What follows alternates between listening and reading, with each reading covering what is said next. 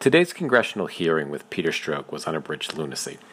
Watching the Republicans attempt over and over again to tear into Strzok with the same tired argument was really bad entertainment at best and borderline nefarious at worst.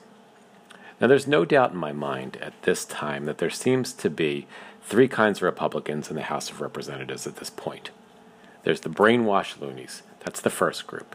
These are the irrational I love Trump fanboys and girls who are so enamored with this sexual deviant, this incompetent pretend businessman that we have in the White House that it really doesn't matter what the hell he does. It doesn't matter how much he lies. He's the closest thing they're going to get to Jesus on earth, and they have sold their souls to him for free. They don't need anything politically. They're just all in.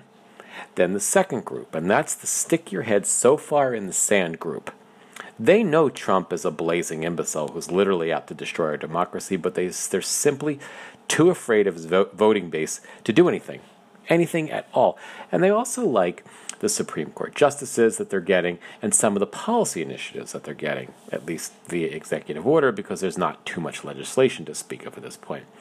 But it certainly seems like at the core, they are threatened. They're scared of a bully buffoon who's actually a tough-talking, morally and politically impotent weakling. They just can't see that. And the third group, the final group, they're likely compromised. They're probably as dirty as Trump is, and they're possibly compromised by Russia or the skeletons that are in their own closets. But unlike Trump, they're not dumb enough or crazy enough to think that whatever it is that they did isn't actually going to get them in trouble. They support Trump vehemently and desperately to keep themselves not just in office, but out of major trouble. And they probably have the most to lose in this fiasco. Thanks for stopping by.